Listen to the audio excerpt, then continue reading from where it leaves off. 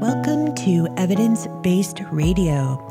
As always, you can find this and previous shows as a podcast on your favorite podcatcher or via the website evidencebasederrata.com. So last week we ended with a bit of a discussion of the so-called Dragon Man. And I actually wanted to finish that conversation because I think it's very indicative of a lot of the current thinking in anthropology right now. So if you've listened to my show, especially I did one on human origins recently, you may be wondering, as I pointed out might be true, whether or not H. longi is definitely a new species or may instead be a representative of another species of Homo, and especially one that was present in this area around the same time period. And that is, of course, Homo denisovan. In fact, three scientists have come out with a counter-argument suggesting that the new skull indeed represents a member of the Denisovans rather than a new species. I have carefully read the anatomical and phylogenetic study Sylvana Condemi, a paleoanthropologist at Aix-Marseille University in Marseille, France, said. The published data leads me to consider this fossil as a particular fossil that could be a Denisovan. Antonio Rosas, a paleobiologist at the National Museum of Natural Sciences in Spain, agrees, saying the authors gave too much weight on some evolved facial features of the skull. These morphological features of the face may be, in fact, primitive characteristics inherited from a common ancestor, Rosas said. As a result, the Harbin skull could be associated either with the modern human clade or with the Neanderthal clade. So clades include species that share a common ancestor. Fernando Ramirez Rossi, director of research specializing in human evolution at France's National Center for Scientific Research in Paris, suggested that an additional 3D test known as geometric morphometric analysis might give a better idea of whether this really is a new species. They also note that the teeth could be compared to those known from Denisovans. And so the researchers themselves note that the statistical analysis fell into a group that also included the 160,000-year-old Denisovan mandible found in Shahi, which suggests that it comes from the same or a closely related species. In addition, the one molar still attached to the skull also looks like two Denisovan molars from Denisova Cave in Siberia. They also align with three other skulls found in China. The 200,000 to 260,000-year-old skull from Dali County in northwestern China, a 300,000-year-old skull found in Hualong Cave in eastern China, and a 260,000-year-old skull from Jinyushi Cave in China. All three are believed to be from a species that looks something between a Homo erectus and modern humans. And so it may turn out that this collection of skulls, or some of them, may turn out to be from an East Asian group of Denisovans. And so this wouldn't diminish the importance of the Harbin cranium as a very important find, even if it isn't a new species. Denisovan remains are very scarce, and we are learning that East Asia was most likely an important place of evolution during the early and middle Paleolithic. And so, again, I did note last week that the researchers themselves who did the initial study considered these sorts of ideas. More mandibular specimens for the Harbin population, or cranial specimens corresponding to the Shahi mandible will test how close the Harbin and Shahi humans are morphologically, they wrote, while new genetic material will test the relationship of these populations to each other and to the Denisovans. And so they point out there that obviously DNA evidence would be the easiest way to determine the closeness of the various fossils. And even if DNA could not be extracted from the Harbin cranium, there may be another option. Proteins, which may last longer than DNA in the bones, could be used. Proteome analysis has been suggested as a way to identify Denisovan fossils, some of which may already be stored in museum collections. Because, of course, that is a reoccurring theme always on this program, that there is a lot of material stored in museum collections that we have not really had anyone look at since they were first excavated. And so it is possible that there actually are other remains out there that are connected to these new remains that we just don't realize yet.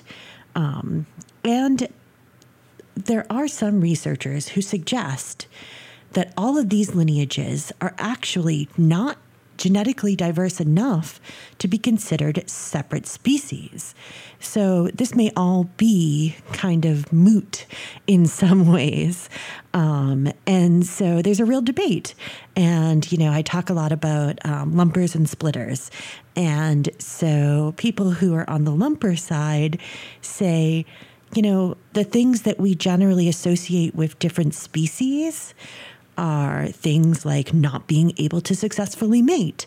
But we know for a fact that modern humans mated with both Neanderthals and Denisovans.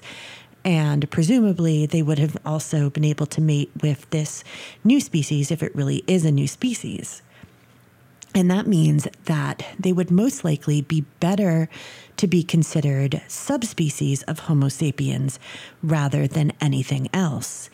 And so it's really interesting to try and tease apart these things. There are clear morphological differences between the three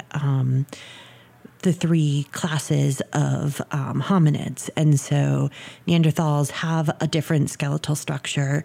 Denisovans have different, especially molars. But of course, those are basically what we have of Denisovans is, the most prolific kind of fossil we have for Denisovans is actually just teeth. So obviously, that is where you're going to see the differences. But, people are also have morphological differences.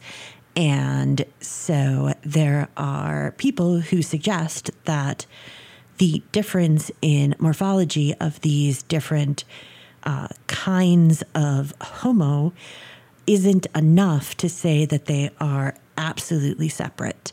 And of course, we're going to talk in just a second about some of the similarities for Neanderthals with early modern humans in their cognitive abilities. And so for a long time, there was this idea that, the Neanderthals were less advanced than modern humans, and that, modern humans came in and just outcompeted them because they just didn't understand how to do these higher order cognition kind of things. But as time has gone by, we've found more and more places where we can point to, where we can say that the Neanderthals did things exactly in ways that modern humans did. And, the Denisovans are so new.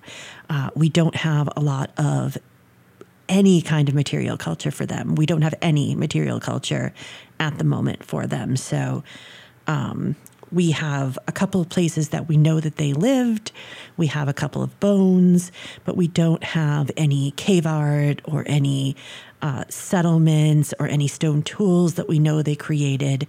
We just don't have any of that because we don't know yet where they would have been settled in a way that can connect them to any kind of material culture specifically.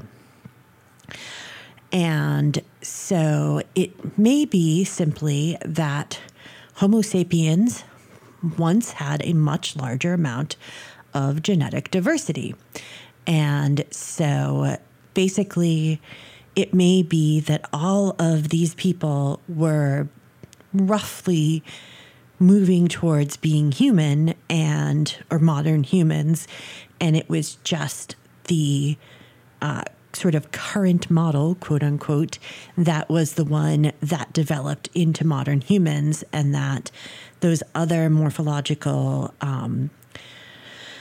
subspecies just were subsumed into the modern humans, into modern Homo sapiens, and that they weren't that different from us.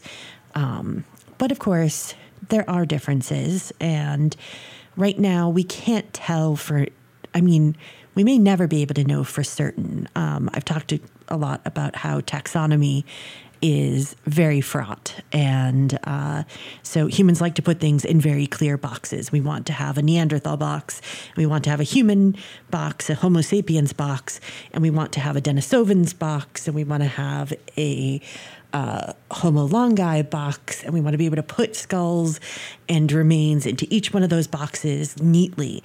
And that's just not the way that nature works. Nature doesn't believe in specific little boxes that you can put things into. And we know that from genetics. We know that these populations were interbreeding, and we know that there must have been some success in those interbreedings because that genetic material survived into modern day humans. And so a lot of times you can have hybrids that are born, but they're usually not genetically successful in continuing the line. But we know that they must have done because we have the genetic signatures in our DNA at this time. And so, I really think that it helps us to have all of these specimens to get a greater understanding of the development of hominids, but I'm not sure how much of it really involves the sorts of clear lines that a lot of people want to be able to put together. And so let's put that aside for now, because I want to talk about a story about what we currently refer to as Neanderthals and their artistic expression. Because, as I'm saying, the more you learn about these sister species to modern humans, the more these lines blur. And so we know that Neanderthals decorated themselves with feathers, drew cave paintings, and created jewelry. We also know now that they engraved patterns on bone. The discovery of a 51,000-year-old bone carving is described in Nature, Ecology, and Evolution, and once again pushes the boundaries of what we consider to be possible by Neanderthals in terms of cultural and cognitive sophistication. Evidence of artistic decorations would suggest production or modification of objects for symbolic reasons beyond mere functionality, adding a new dimension to the complex cognitive capabilities of Neanderthals. As Sylvia Bello, an archaeologist at the Natural History Museum in London, explained in an Associated News and View article that went with the original paper. So Bello was not actually involved in the research itself. The 2.2-inch long carving was found at the Einhornhöhle archaeological site in the Harz Mountains of northern Germany. The carved giant deer toe bone is etched with 6 lines, making up a set of stacked chevrons, as well as 4 small additional parallel lines along the bottom of the carving. The parallel and regularly spaced engravings have comparable dimensions and were very probably created in a uniform approach, suggesting an intentional act, according to the study led by archaeologist Dirk Leder from the State Service for Cultural Heritage, Lower Saxony in Hanover, Germany. Radiocarbon dating places the bone in the Middle Paleolithic, just before the arrival of Homo sapiens in the area. Microscopic examination of the bone suggests it was boiled in order to soften it for engraving.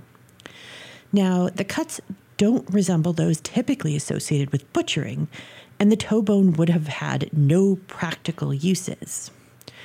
The bone probably held significance due to the rarity of giant deer north of the Alps in this time period. Now, there is a small chance that the bone may have been influenced by or produced by a modern human, but they are not thought to have entered the region until some 6,000 years later. Bello notes that while we can't know for sure that there wasn't a knowledge exchange between the Neanderthals and modern humans, it again wouldn't diminish the fact of their cognitive capacity.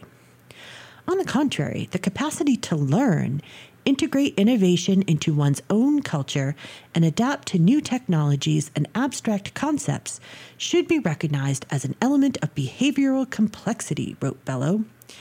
In this context, the engraved bone from Einhornhold brings Neanderthal behavior even closer to the modern behavior of Homo sapiens.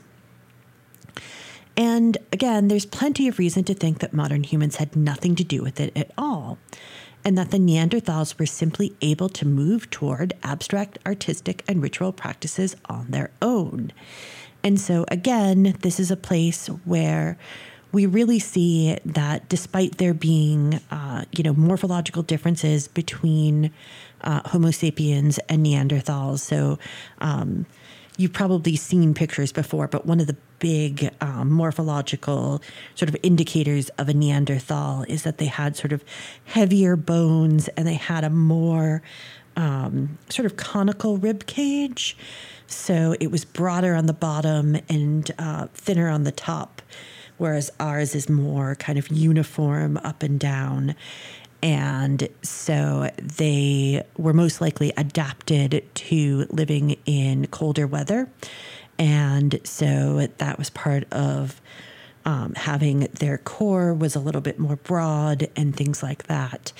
And so they definitely had, differences in body plan in some respect. But the more that we, find out about them, the more that intellectually and culturally they seem to have been pretty close to modern humans. It's generally considered that one of the big reasons why, they didn't survive when modern Homo sapiens moved into places where they were is in part because they didn't develop ranged weapons.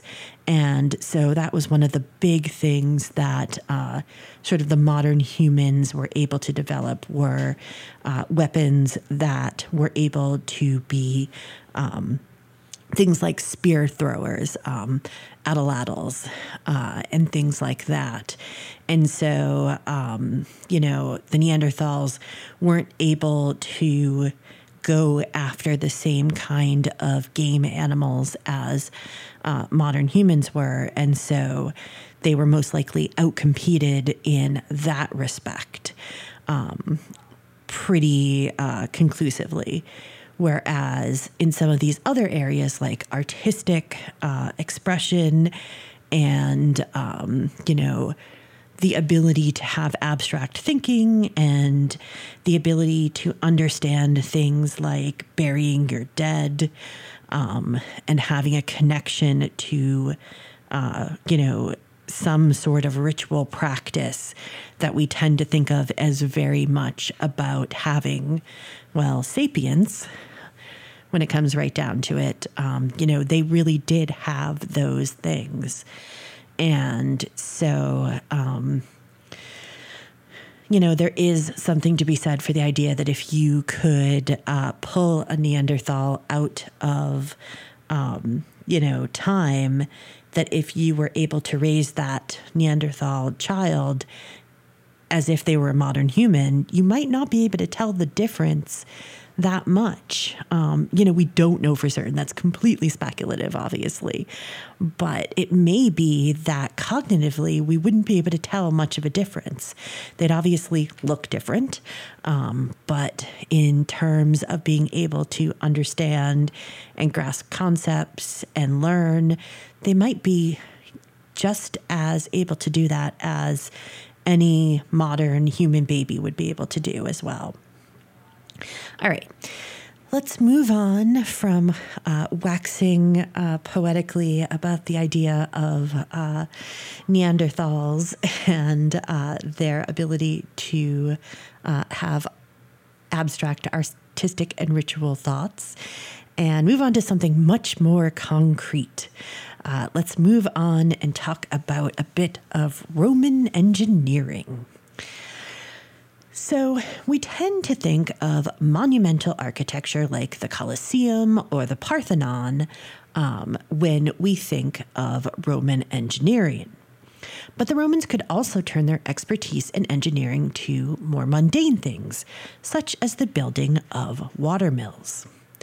The 2nd century Barbegal watermill complex in southern France was the largest center of mechanical power in the ancient world. The site included 16 water wheels capable of grinding an estimated 55,000 pounds of flour each day. A team of archaeologists, geologists, and experts in fluid mechanics have pieced together clues to the system of wooden chutes that channeled the water to the different water wheels efficiently. The key component they uncovered was a unique, oddly shaped water gutter that they've called an elbow flume. And so at Barbegal, a series of aqueducts brought water from the closest river to the top of the hill into which the mill was built. The water then flowed over the water wheels, which were arranged in 2 rows of 8 wheels in parallel. The wheels were set into basins carved into the rock. The mill complex is special, says Cés Pachier. He's lead author on the study, as well as a retired professor of structural geology and tectonics at the University of Mainz in Germany. It is the only example we know of a Roman multi-mill complex. Normally, you only find small mills. Now, a normal mill has a single reservoir. Water runs via a flume to the water wheel downstream. The depth of the reservoir is easily controlled with a dam and a sluice gate, which means that the flume can be a simple straight gutter that directs the water to the wheel. But the complex at Barbegal required a bit more engineering to work. It had rows of carved-out basins set in a line running downhill. The basins both caught the water that fell from one wheel and acted as the source of water for the next wheel in the series. Maintaining the correct depth of water in these basins was hard to control. The researchers believe that the Romans solved this problem with the elbow flume, a roughly 7-foot-long gutter bent up at one end like the tip of a hockey stick. No such shapes are known from modern mills or from medieval mills, Pachier said. It was almost not able to be discerned at Barbegal either. The mill was made of wood, which unsurprisingly did not survive to the present day. However, the researchers got lucky. The mineral-rich water of the area left behind calcium carbonate. Even though the wood itself was gone, because being organic, it was all deteriorated, the mineral deposits, being a hard ceramic, essentially remained, said John Lambropoulos, a professor of mechanical engineering at the University of Rochester, who was not involved in the research. When the mill was first excavated in the 1930s, some of the deposits helped researchers make hypotheses about how the mills would have worked.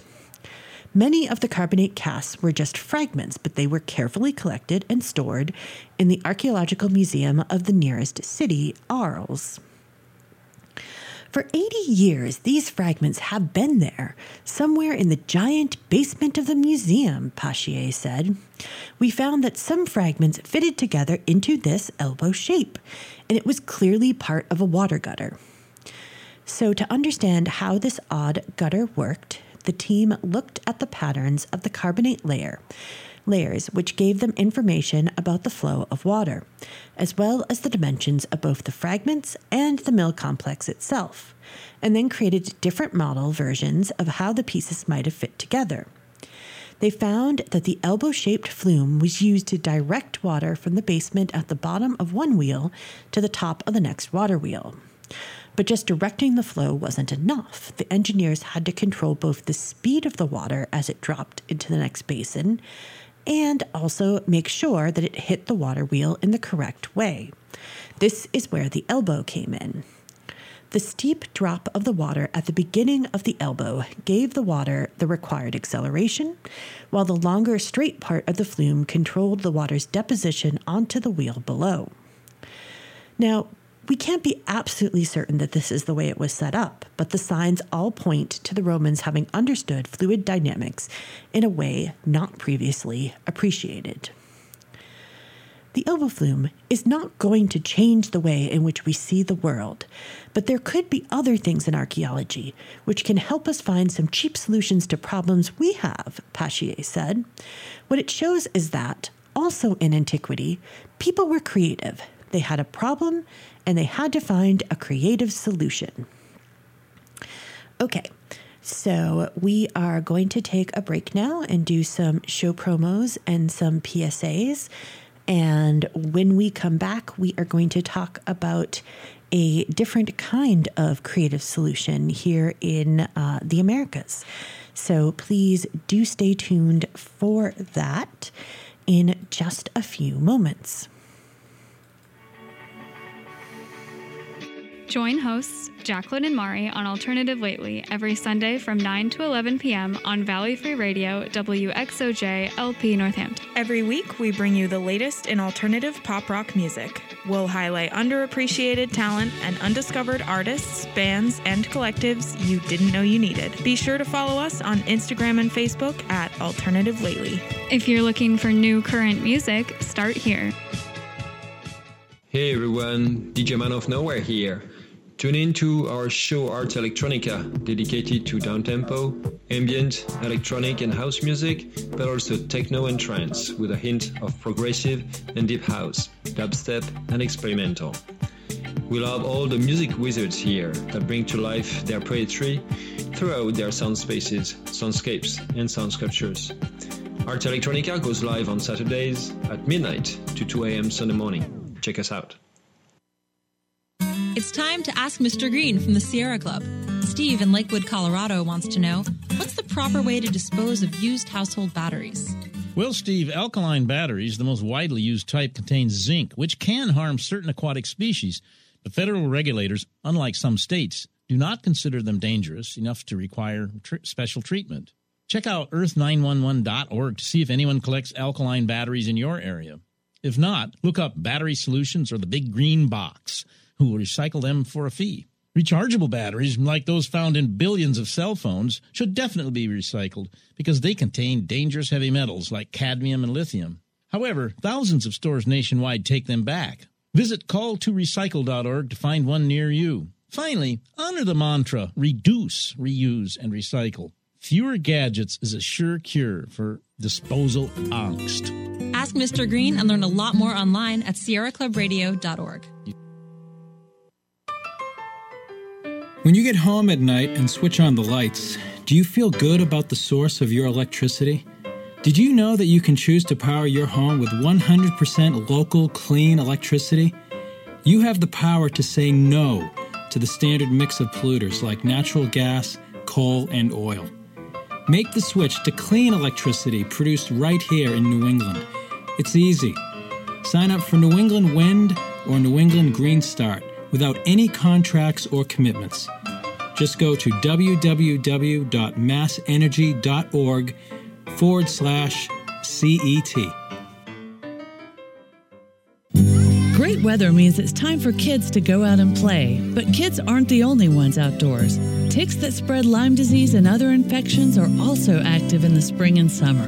CDC reminds you and your children to wear insect repellent, bathe or shower as soon as possible after coming indoors, and check for ticks daily. If you've been bitten by a tick and developed fever, rash, or fatigue, seek medical care. To learn more, visit www.cdc.gov/Lyme. Sundays from 4 to 6. Please join Adam on the air for Metal Education.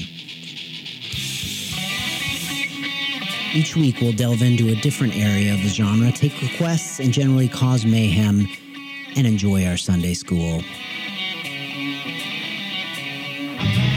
That's WXOJ FM Metal Education with Adam on the air every Sunday. See you there. Okay, we are back. And as promised, we are going to talk about a different kind of creative solution. Recently, a cache of repurposed Spanish objects is helping to tell the story of Hernando de Soto's ill-fated exploration of the Southeast, I should say. Archaeologists have discovered more than 80 metal objects in Mississippi thought to have been collected by the Chickasaw after they routed the explorers' forces in the 1500s. And so the researchers believe that the objects, many of which had been repurposed by the Chickasaw residents into household tools and ornaments, were abandoned by the Spaniards when they fled a Chickasaw attack that followed a breakdown in relationships between the groups in 1541. And so the indigenous populations were able to recover axe heads, blades, nails, and other items made of iron, lead, and copper alloy. These were in turn refashioned with pieces of Spanish horseshoes, becoming scrapers, barrel bands into cutting tools, and bits of copper into pendants. The cache was found at a site now known as Stark Farms in northeastern Mississippi. According to Charles Cobb, the study's lead author and Florida Museum of Natural History Lockwood Chair in Historical Archaeology, the abundance of the finds makes the area unique. Typically, we might find a handful of European objects in connection with a high-status person or some other special context, Cobb said. But this must have been more of an open season, a pulse of goods that became widely available for a short period of time. If their interpretation is correct, this will mark the site as only the second confirmed site of contact with DeSoto and his men, the other being the historic site of the Appalachian capital of Antioch in present-day Tallahassee. DeSoto arrived in Mississippi in 1540, having already moved through the Southeast for more than a year with around 600 people, hundreds of horses and pigs, and heavy equipment in tow. Now, DeSoto had been an important figure in the downfall of the Inca Empire, and so basically he was hoping to find another empire of gold, this time in the Southeast. His path through the region was characterized by oscillations of alliances and wars with the indigenous populations in the area. And so, of course, there were a lot of different peoples in these areas. One of the things that people talk about is the idea that, we have this idea that there was one kind of people in different areas of the Americas. And so you have this idea of sort of a homogeneity in indigenous populations. But there were a bunch of different, confederations and tribes and villages and cities and all sorts of people living in this region already who, didn't really have any use for the Spanish in a lot of respects. And sometimes, did want to have access to those trade goods and those metals that were not readily available to their populations. And so the Spaniards started off somewhat friendly with the Chickasaw and their leader, Chickasha Minco. I apologize. I'm probably really mispronouncing some of this, but I'm doing my best. Who offered them a modest village to spend the winter. But as time went on, the Spaniards began to, wear on the Chickasaw, not surprisingly, executing 2 men and cutting off the hands of another accused of stealing pigs. The Chickasaw, who grew maize, probably also, frankly, got sick of having to provide for these basically intruders on their land. The last straw came when DeSoto demanded that Chickasha Minco assign hundreds of Chickasaw as basically porters to carry the Spaniards' equipment to their next destination. And so basically, this is where negotiations broke down, as they say. Soon afterwards, the Chickasaw launched a surprise night attack and torched the Spanish camp, killing at least 12 men and many horses and pigs. The Spaniards withdrew about a mile away, but were again assaulted. Though they were better prepared for the second assault, they still soon moved north away from the Chickasaw, having lost most of their supplies and livestock. And so presumably it was this point that the Chickasaw collected their windfall of European goods. And so, as you probably know, normally such goods were given out sparingly to local leaders, basically as either trade or bribes. It's kind of like inflation, Cobb said. You don't want too much stuff to get out, or that gift will be devalued. That's what makes this site unusual. The battle was decisive, and the area was left largely free of Europeans for the next 150 years.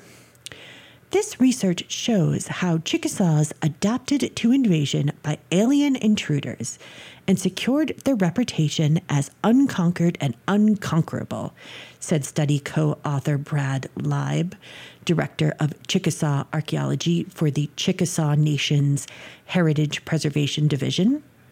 The findings are remarkable in their success in addressing a baseline event in Chickasaw cultural history, the first encounter with Hernando de Soto and the Spanish invaders. And so the researchers actually weren't even looking for this encounter specifically when they arrived in the area.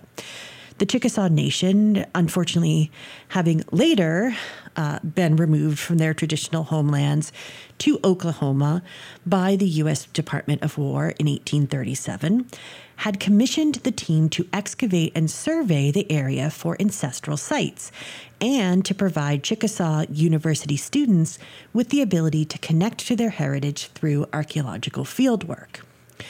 The team focused on environmental factors in the movement of people across the landscape, which radiocarbon dating shows had been inhabited since the 14th or 15th century. The team had brought metal detectors, as they tend to be an easy way to find objects of European origin. Once they deployed the detectors, though, they basically began to make hits everywhere. They soon uncovered a small cannonball, a mouth harp, and what may be a Spanish bridle bit with a golden cross. And so the remains line up with the Spanish accounts of the area of De Soto's 1541 battle, though it's important to note that they have yet to locate either remains of a burned village or remains of those horses and pigs. So clearly this is a place that is near where those events most likely took place, but it is not the specific site yet. And so there is some ambiguity, obviously, until they're able to actually find those remains. And so if they were to find a large midden full of horse and pig skeletal remains, that would be a big boon towards really pinning down that this is indeed the place where this happened. But given the other materials that they found, it's a very good probability that this is indeed the site of that battle. And so the Chickasaw mainly used bone, cane, or stone as raw material for cutting and scraping tools. And so, again, some objects were left as is, but many were worked to better resemble traditional tools. One of the most stunning things we found is an exact iron replica of a Native American stone celt or axe head, Cobb said. I've never seen anything like this in the Southeast before. And so it's very interesting and very cool. And, there is much to celebrate in this repurposed technology. The idea that these people were able to, drive out what one would consider to be a superior force and to be able to have, triumphed and been able to hold on to their sovereignty for, that next 150 years. But there are also items from the darker side of this story that were found, including chain links that had been pulled apart and had their edges sharpened. The Spanish brought reams of chain with them to shackle Native Americans as captives and porters, Cobb said. This is evidence of some of the first examples of European enslavement of people in what is now the U.S. The site also represents a particular period of material exploration between native populations and European invaders. In the 1500s, a thimble might be turned into a bangle. By the late 1700s, a thimble is a thimble, Cobb said. You tend to see a more regular adoption of goods over time. As for DeSoto, he died of a fever on the banks of the Mississippi River in 1542, having failed to establish any kind of permanent Spanish presence in the southeast. His remaining men made rafts and floated south to Mexico, where they returned to Spain. There, they reinvented themselves, not as failed conquistadors, but as adventurers and survivors. There was a thriving industry in explorer and survival tales, which is probably one of the reasons why some of these individuals provided their accounts. From that perspective, it was very modern, Cobb notes. Okay, so we are going to move across the globe to Japan, where we are going to look at an unusual set of skeletal remains.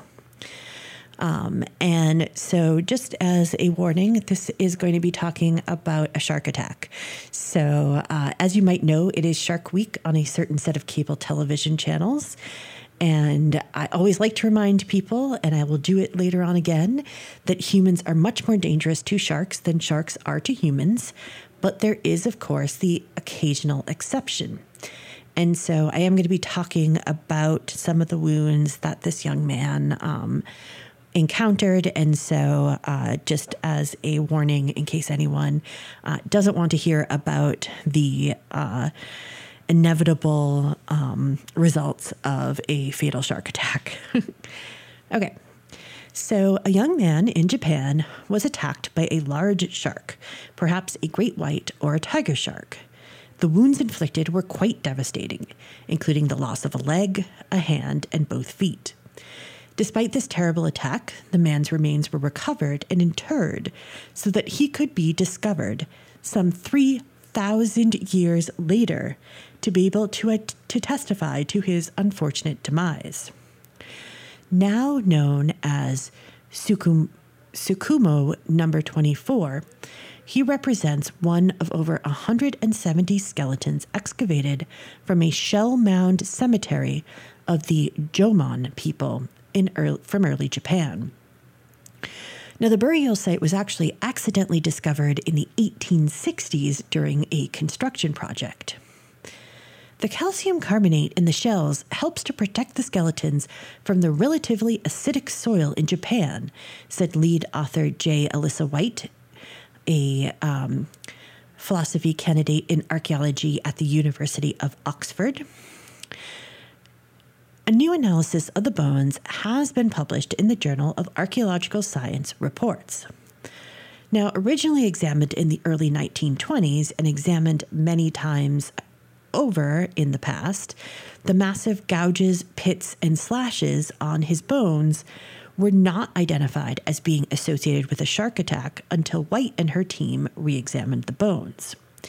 This isn't to say that other researchers wouldn't have known that he died violently, but that his death would have been perplexing, as tools and weapons at the time would not have matched his wounds. And other than black bears and wolves, Japan isn't home to large carnivorous predators. So an animal attack would have been a less obvious conclusion. But given the violent nature of the wounds, the team pondered whether the Jomon people might have been the target of predation, according to co-author Masato Nakasukasa, a professor at Kyoto University. Now, they knew that the Jomon people were reliant on the sea for their livelihoods, and so the team then were able to consider looking at ocean predators. And so this eventually led the team to George Burgess, Director Emeritus of the Florida Program for Shark Research and Curator Emeritus of the International Shark Attack File. Burgess confirmed that it was indeed the work of at least one shark. It is now recorded as the oldest known shark attack on record by 2,000 years. In all, the skeleton had some 790 traumatic lesions from shark teeth with deep cuts, fractured ribs, bite marks, and puncture wounds being spread across the skeleton's remaining components.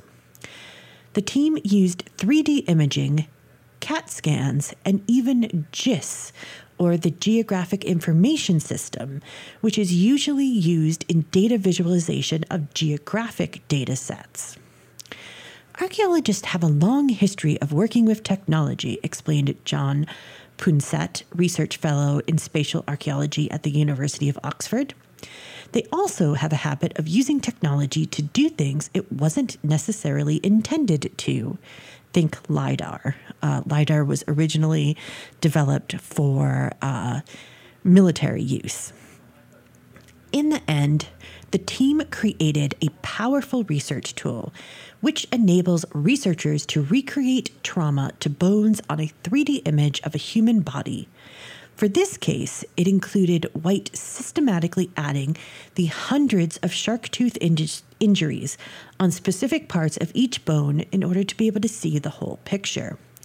This was incredibly helpful to be able to see all of his injuries in 3D when we were beginning to piece together the pattern of attack, she noted. The technology represents a leap forward in imaging of trauma on bones. To the best of our knowledge, this is the first time that GIS has been used to map the human body in 3D, Pusset said. The distribution of the trauma on the skeleton presented challenges for traditional 2D methods of recording, not least how to represent the damage to the inside of the rib cage. Working with the 3D model of the skeleton allowed us to document all of the trauma. It also allowed us to understand the impact that the skeletal trauma would have had on other parts of the human body. The visualization of the blood vessels that would have been severed by the trauma on the lower left leg highlight this impact in a visceral way. And so, given the extensive wounds, the researchers believe that the death would have been swift. Once again, though, it is important to remember that these attacks are vanishingly rare. Burgess points out that on average, there are 75 shark attacks a year on humans, and only 6 of those are fatal. Again, we are much more of a threat. It's estimated that humans kill 100 million sharks annually, which is currently leading to the probable extinction of several species of these amazing fish, which have survived in the deep for millions of years, before humans began to attack them. But for number 24, we know that despite his terrible injuries, he was carefully recovered, including his severed leg, and buried in the customary manner for his time. And so I think that's really cool, that we can know so much about this person, but that also we can know that despite his horrific demise, people still cared about him, and he was still able to be, recovered and interred in the way of his people. I think that's really great. Okay, so finally tonight, archaeologists in Finland have found a wooden snake figure that they believe would have belonged to a Neolithic shaman. The carving was found at the Järvensuo 1 site in southwest Finland. Järvensuo, maybe? Again, pronunciations. I try and look up pronunciations where I can, but I couldn't find one for this one. The site was first discovered in the 1950s by a ditch digging team, but was not fully excavated. The site was reopened in 2019. Previous digs have uncovered fishing tools and pottery, along with a really cool wooden scoop featuring a handle carved in the shape of a bear's head. And so the site was occupied between around 4000 and 2000 BCE. Luckily, the area was a former lakeshore, making long-term preservation of wooden artifacts possible. So, whereas in France, all of those wooden artifacts deteriorated and, rotted away, in this sort of boggy lakeshore, these artifacts are able to be preserved. I have seen many extraordinary things in my work as a wetland archaeologist, but the discovery of this figurine made me utterly speechless and gave me the shivers, Satu Koivisto, the lead author of the study and an archaeologist at the University of Turku, said in an emailed statement. The carving is a single piece of wood and measures 21 inches long and just over an inch thick. The head is slightly raised with an open mouth. And so actually, if you go to evidence-based-errata.com, I did link to a picture of the figurine, just as an FYI. And so the snake looks like it's slithering or swimming. It looks very much like a grass snake, Natrix natrix, or a European adder, Vipera berus. And it's interesting. I've actually seen a few garter snakes here in Massachusetts lately, which is cool because I hadn't seen one in years prior to this summer. So I've also seen toads in my front yard this year, which again is good because, these are kind of indicator species showing that hopefully the local environment is doing pretty good these days. But anyways, getting back to the snake carving. The figurine was lying on its right side, either having been lost, discarded, or intentionally deposited amidst the thick lakeshore vegetation, wrote the scientists in the study. They state that the carving is unique in both style and character, with no other artifacts from this period and area being comparable. Now, the figure can't be positively identified with a ritual purpose. However, the researchers note that snakes are loaded with symbolic meaning in both Finno-Ugric and Sami cosmology, and shamans were believed to be able to transform into snakes. Moreover, the land of the dead was believed to lie underwater, which seems interesting given the wetlands setting of the Järvensuo figurine. In addition, rock art dating to the same time period found in the region depicts human figures holding snake-like objects, which makes the connection even stronger. And so, there's always this idea that sort of everything that doesn't have a actual function is tied to ritual. But in this case, it seems pretty solid that this was a ritual object and was probably owned by someone who was fairly important, maybe a shaman or a, chief or however you want to describe it. The head of the village. It's always hard. I don't like using the words Tribe and Chief. I think they're very much, outdated and outmoded. So I apologize for using those. But I think this is a very cool discovery, and you should definitely go and check it out if you haven't already seen a picture of it. You can look it up, or you can go to the website and see it there. All right, that is all the time I have for tonight, and I thank you for listening to Evidence-Based Radio. Evidence-Based Radio is a member of the PlanetSide Podcast Network. To learn more, go to planetsidepodcasts.com. The theme song is Widgeon by Birdboy. Purchase the full song at smarturl.it/birdboy.